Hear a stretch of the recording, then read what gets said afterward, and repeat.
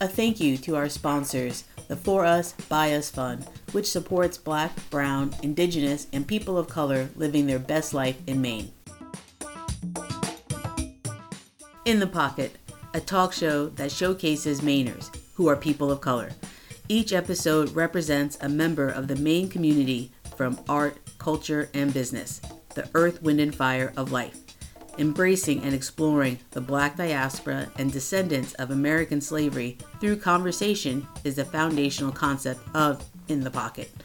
The overall mission of In the Pocket is to create conversational space for all people of color that is documented and celebrated through sharing of life experiences. If you like what you're hearing and want to hear it again, or want to check out our archive of past shows, look for us at inthepocket.captivate.fm or search In the Pocket on iTunes or wherever you like to listen to podcasts. Find us on Facebook and Instagram at In the Pocket and give us a follow so you never miss a show.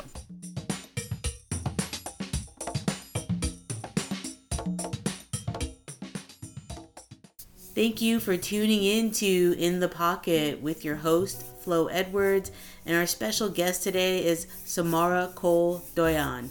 And she's an amazing author. She has written on Black Girl in Maine and also has 2 children books out. Please, Samara, introduce yourself. Thank you so much, Flo. I'm so honored to be here, really, and to get to share a little bit about myself and what I do and why I'm doing it.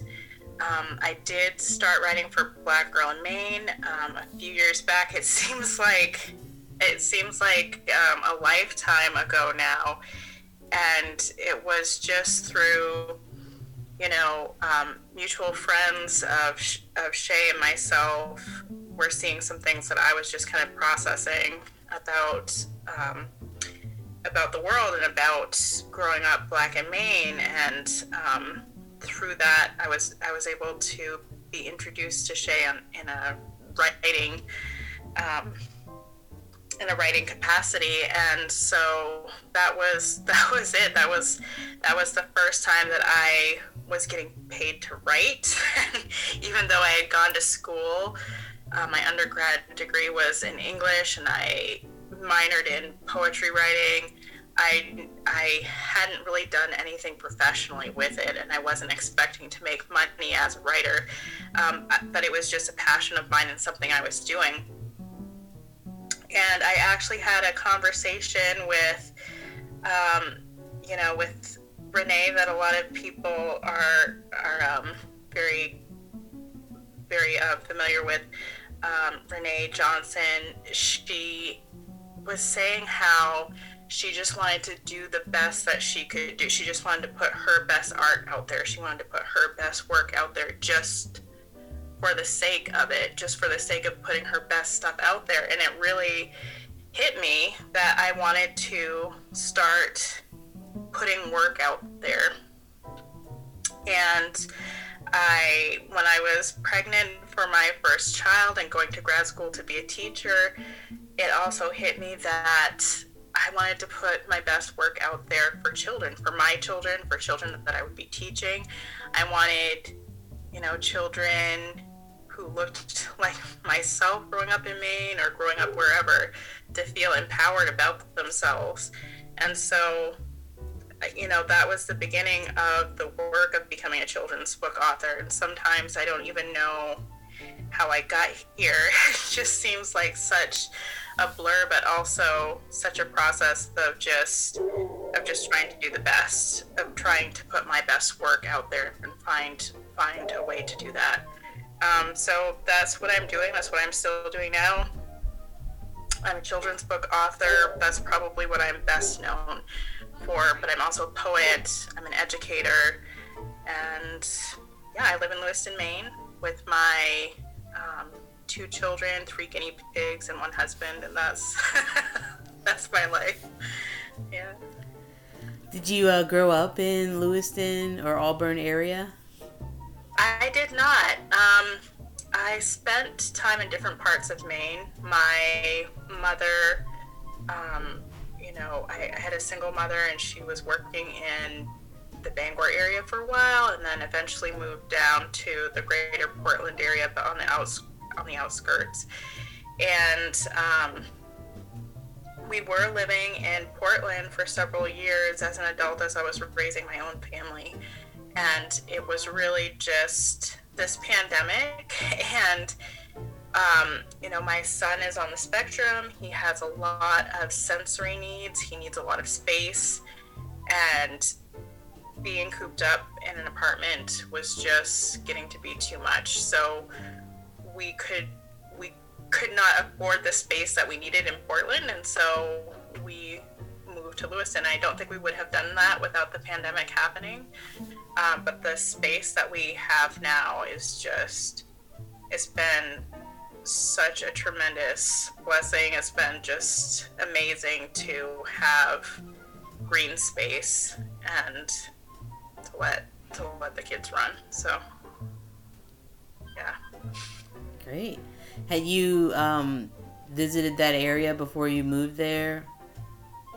So yeah, I mean, I guess what I liked about Lewiston was the movement that I saw here. I knew that there was diversity, there was growing diversity, and there were people who cared about issues of marginalized communities, and were pressing for change here. And so that was one thing that attracted me to the area. I think in Maine, there's a lot of just sort of blindness to social justice issues, and so this kind of like idea that everything's fine and that we don't really like everything's fine and everyone's happy, but it's important to me to be around people who see the need for change. So that was one thing I think that drew me to this area. It was like, if I'm not going to be in Portland, then I'm going to need to be somewhere where there's Black and brown people. I'm going to need to be somewhere where there's people who care about making change. I think that's great, and I feel that you being a children's book author is a way to make great change for the future generations. How do you select the artists to illustrate your work? Yeah, that's a great question, and the answer is like, I don't. That's the publisher's job, but with my first book, Magnificent Homespun Brown, when the publisher said, we're thinking of Kehlani Juanita for this book, I could not believe it. I just couldn't believe it, just because I knew her from the book she illustrated when Aiden became a brother, and it was just this beautiful, affirming book about a child's transition and family supporting this child. And I just thought, my God, like how did I get this lucky? How did I get this blessed to be matched up with Kehlani Juanita? She's just really rad and does really amazing work. And so I couldn't believe that I was being matched with her. I would have never in a million years dreamt to ask someone like that to illustrate my book, just because she's so talented. And who was I coming on the scene? Nobody knew my name, and so it was it sort of blew me away that I was paired up with her. And then my second book that's coming out, I did not know the illustrator's name is Geneva Bowers, and the book is Magic Like That, and it's a book about hair, a little girl getting her hair done, and how every different hairstyle feels like it's transforming her into a different version of herself, but some different, like, powerful version of herself.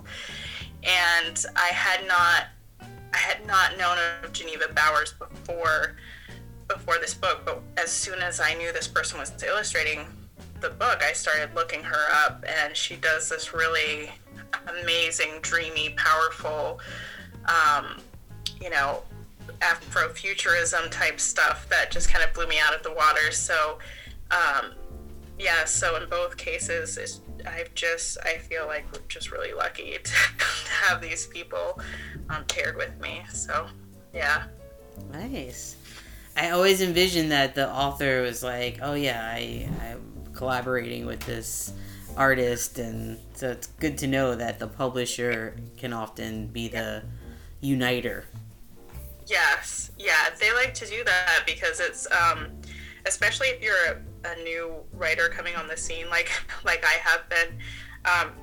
If people don't know your name, that doesn't really, draw people into the book per se. But if they have an illustrator who people know, then that can immediately people, say, oh yeah, Kehlani Juanita, I want to see what book she's doing, and so it kind of, you know, it's really helpful that they have those connections because it helps everyone out. Yeah. Yeah. So doing the best work that you can do and finding that children's book or being a children's book author was the best work you can do. Have you done less writing since then that wasn't children's related? Yeah, that's another great question. And no, I think I do more writing now, and that might have to do with the fact that I have people in my life. I have like a community of poets that I'm connected with, and it helps sort of hold my feet to the fire. It's actually not, I shouldn't say feet to the fire because it's not a high pressure situation, but just having people share their poetry with me on a regular basis and be open to me sharing my poetry with them just helps me to stay in the mindset of writing, so that as I'm loading the dishwasher or pushing my child on the swing or doing whatever, I have phrases going on in my head, and I'm wondering about different stanzas and how I want my next poem to come out. So I feel like that's really helped me a lot. And even between the time that I knew that I wanted to write children's books and the time that I had my first manuscript, I was doing a lot of writing that really wasn't for children. That was just for me, just a lot of poetry and a lot of journaling type stuff. And I really did not want to submit something that didn't move me, that didn't feel like something I needed to share with my children and with other children. And so I started children's books that I just put aside because it wasn't it. And that whole time I was writing lots of poetry and processing a lot of, different things that were going on. Do you plan to be releasing a collection of your poems soon? Yeah, well, I'm hoping actually to start collecting some poems and sort of curating that into a story, making it make sense in some kind of way. And I'll be going to, I think this is the third annual For Us By Us writing retreat for women and femmes of color. And I'm going to be going to that this summer, and that's where I plan to sit down for a couple of days and try to really put some poetry together. I'm hoping that I will be able to share some of that. Yeah. Yeah. So as you've attended the writing. I forgot what it was called, even though you just said it. Yes. The writing retreat. Yes. Retreat. Yeah. You've attended before. So what really happens at a writing retreat for people who've never been to one but are interested in going? Yeah. There's time set aside for writing, for editing and working on manuscripts, and then oftentimes there's workshopping where you sit around with other writers and share your work, and you get a chance to get some feedback. And sometimes it's one-on-one or in a small group, and sometimes it's in a larger group. And those moments can actually be very inspiring, hearing from other writers who have been published and who have done a lot of work. It's great to get tips from them and hear how they keep themselves sharp or keep the inspiration flowing, and then just, you know, having a chance to share with other writers and read what other writers are reading can be really, really helpful. Nice. How long is the retreat, days-wise? It is, well, I think it's 2 nights. It's essentially 1 full day, and then in the past it's been like, you know, maybe a little bit the next day. So I think, yeah, we usually get there, have some time to connect with each other, and then wake up the next morning, and it's on Perry Beach, so it's absolutely beautiful and it's very inspiring. And yeah, and then we just work together and collaborate to kind of refine our writing. Nice. Yeah. So, just wanted to talk about your Black Girl in Maine writings. Have you had any controversial, I guess, readers respond to anything you've written? I mean, not really. To be honest with you, not really. I mean, maybe there were on the site that I didn't really like engage with. I don't know. But in my personal life, I was expecting, to be honest, I was expecting a lot of people to get really upset about certain things that I said, or to jump in my DMs, or to send me angry emails. I really was anticipating that, and it didn't really happen. But I've created the habit of keeping a pretty tight ship, like, on my social media. So if there are people who are trolling or who are even just exacting a lot of labor by being like, well, can you explain this more, and then just intentionally not wanting to get certain things, I just get rid of them because it's too exhausting for me and I don't have the energy for it. So. Right. You're creating art. Yeah. You don't have time for that. Right. Exactly. Yeah. Yeah. So I'm glad that you haven't really had any controversial responses. That's really cool to hear. And it's great that you are keeping a tight social media ship. So that's really good to hear as well. Yeah. Yeah.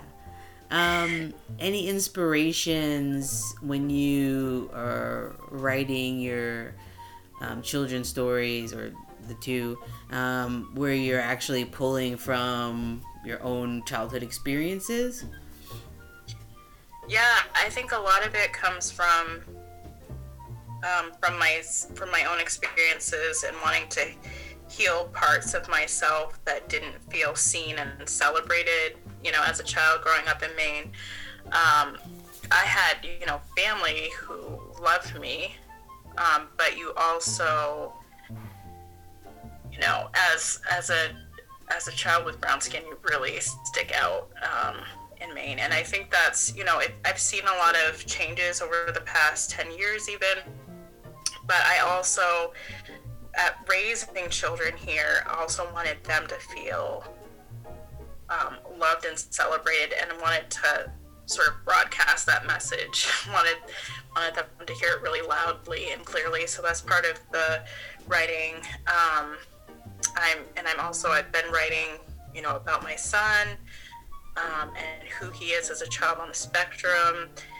And, you know, the biggest thing is just wanting my children and wanting other children to feel like exactly as they are loved and celebrated and seen. So great. Yeah. Did you team up with Indigo Arts Alliance to help promote any releases of your works? Yeah, so the first year, there was the beautiful Blackbird Book Festival. The first year of that festival was the first year of my book, so it kind of coincided beautifully. I was able to be a part of the festival, but I also did my release party at Indigo Arts, and that meant a lot to me. Daniel Minter probably doesn't remember this, but the first time I met him, he told me that he was a children's book illustrator. That's one of the things that he did. And I told him, I want to write children's books. And he just said to me, you better get started. And that moment was really definitive for me. And he, like I said, he probably doesn't remember it, but it was just really, it meant a lot to me to be able to be in that space that Daniel and Marcia created, and to launch my book like that. It's pretty powerful. You better get started. Yeah. Yeah. Very poetic, short and sweet, right to the point. Yeah. Yes. I love it. Yes. Yeah. Definitely. And you did just that. Yeah, that's right. That's right. Yeah. Yeah. So for aspiring writers, how do you go about getting a publisher? Yeah,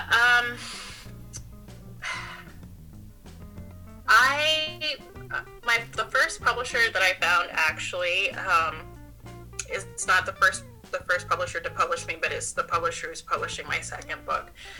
And I heard of them through other people, other Black folks who are in writing and publishing. So, you know, Daniel Minter was one of them who had mentioned Lee and Lowe, and Louisa Irele also had mentioned them. And so they were kind of on my radar. And then honestly, they have like a yearly, what do you call it? It's a contest. It's a manuscript contest where you're able to submit manuscripts and then you have someone look at them. And my second book was actually, a semi-finalist, and that's how they saw my book, and that's how it started to get developed. So really, it was just word of mouth, knowing other people and hearing them say, "This is a good publisher for people of color." That's what sort of took my focus and took my direction there. And, there's also Maine Writers and Publishers Alliance, which I work as an office organizer for them. They also have opportunities for you to sort of just network with other writers and publishers and things like that. And so my second publisher to actually be interested in me, who ended up being the first people to publish a book because they just moved so quickly, was Tilbury House. And I met them through like a workshop at Maine Writers and Publishers Alliance. And so, it's a lot of it is just networking with people, getting to know where other people are getting published. Sometimes locally, you can find someone who is looking for local writers. And then the other thing is really just finding someone who wants to publish what you're writing. And so both of the publishers that I've worked with so far, they are looking for own voices. They want to know, they want to have stories from people of color and from other marginalized communities. They want to share our stories that we're telling about ourselves and our families. So yeah, I think just doing some research on who's publishing the type of work that you're interested in writing is really helpful. Right. And it also sounds like networking is helpful too. Yes, definitely. Just the more you can network, the more you can benefit from other people's experiences, and people can tell you, don't go to this publisher, they're not interested in our stories, or it will help you hone your attention and your time. So great. Yeah. Sure. So I'm so glad that you're going to be putting a collection of your poems together. I'm pretty sure everybody's going to be excited and looking forward to seeing that and flipping pages or reading digitally, however you might enjoy that. Do you have any events that you'll be attending, like any book signings or? Yeah, so there are some events coming up later this summer and in the fall. I don't have things nailed down directly, but I always share as events are coming up. I share them on my Facebook page, and honestly, I'm really bad at Twitter. I don't understand it. I struggle even with, like, I'm just getting the hang of Instagram right now. I will never do TikTok. I will never do it. But anyway, you can find stuff on my Facebook page as events come up. There will be some things this summer. Awesome. Is there anything you'd like to share about your work or your inspirations or just living in Maine? I think, I think one of the best things about living in Maine, there can be a lot of struggles, but I think one of the best things is just the access to nature and watching my children grow up with that, watching them be able to play in the backyard with the trees swinging above them, watching them at the ocean, on the beach or scrambling over rocks and just sort of being completely themselves in nature has been really inspiring for me, and I think really healing for me. And I think that's become a huge part of my work too, is just sharing those moments, because that's what keeps, I think, a lot of us here, is just that the healing in nature, the healing in the community that we find among each other, and those are the beautiful things that kind of tie us together and keep the work flowing. Oh, that was so beautiful, Samara. Thank you so much for joining us on In the Pocket. We really appreciate having gifted Black folk or gifted people of color, and I'm so honored to have been in your presence, even though it's through Zoom. Please, how can people reach you? What's the plug? Yeah. So I have a website, samaracoldoyon.com, and there's a lot of information there about buying books and so on and so forth. There's also, again, my Facebook page. If you just search Samara Doyon, it's a public page, and I keep a lot of information there about what's happening with me, what's happening with other people that I know, especially Black poets and writers and things that they're doing. I like to share those things too, because it's really exciting and inspires me. So yeah, I think those are the best places. You can, you can look for me on Instagram or Twitter, Heart Root Fire, but honestly, Facebook is my comfort zone. Yeah.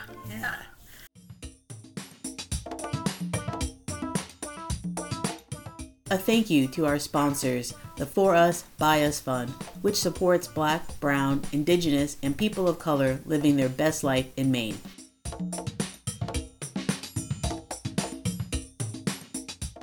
If you like what you've heard and want to hear it again, or want to check out our archive of past shows, look for us at inthepocket.captivate.fm or search In the Pocket on iTunes or wherever you like to listen to podcasts. Find us on Facebook and Instagram at In the Pocket and give us a follow so you never miss a show.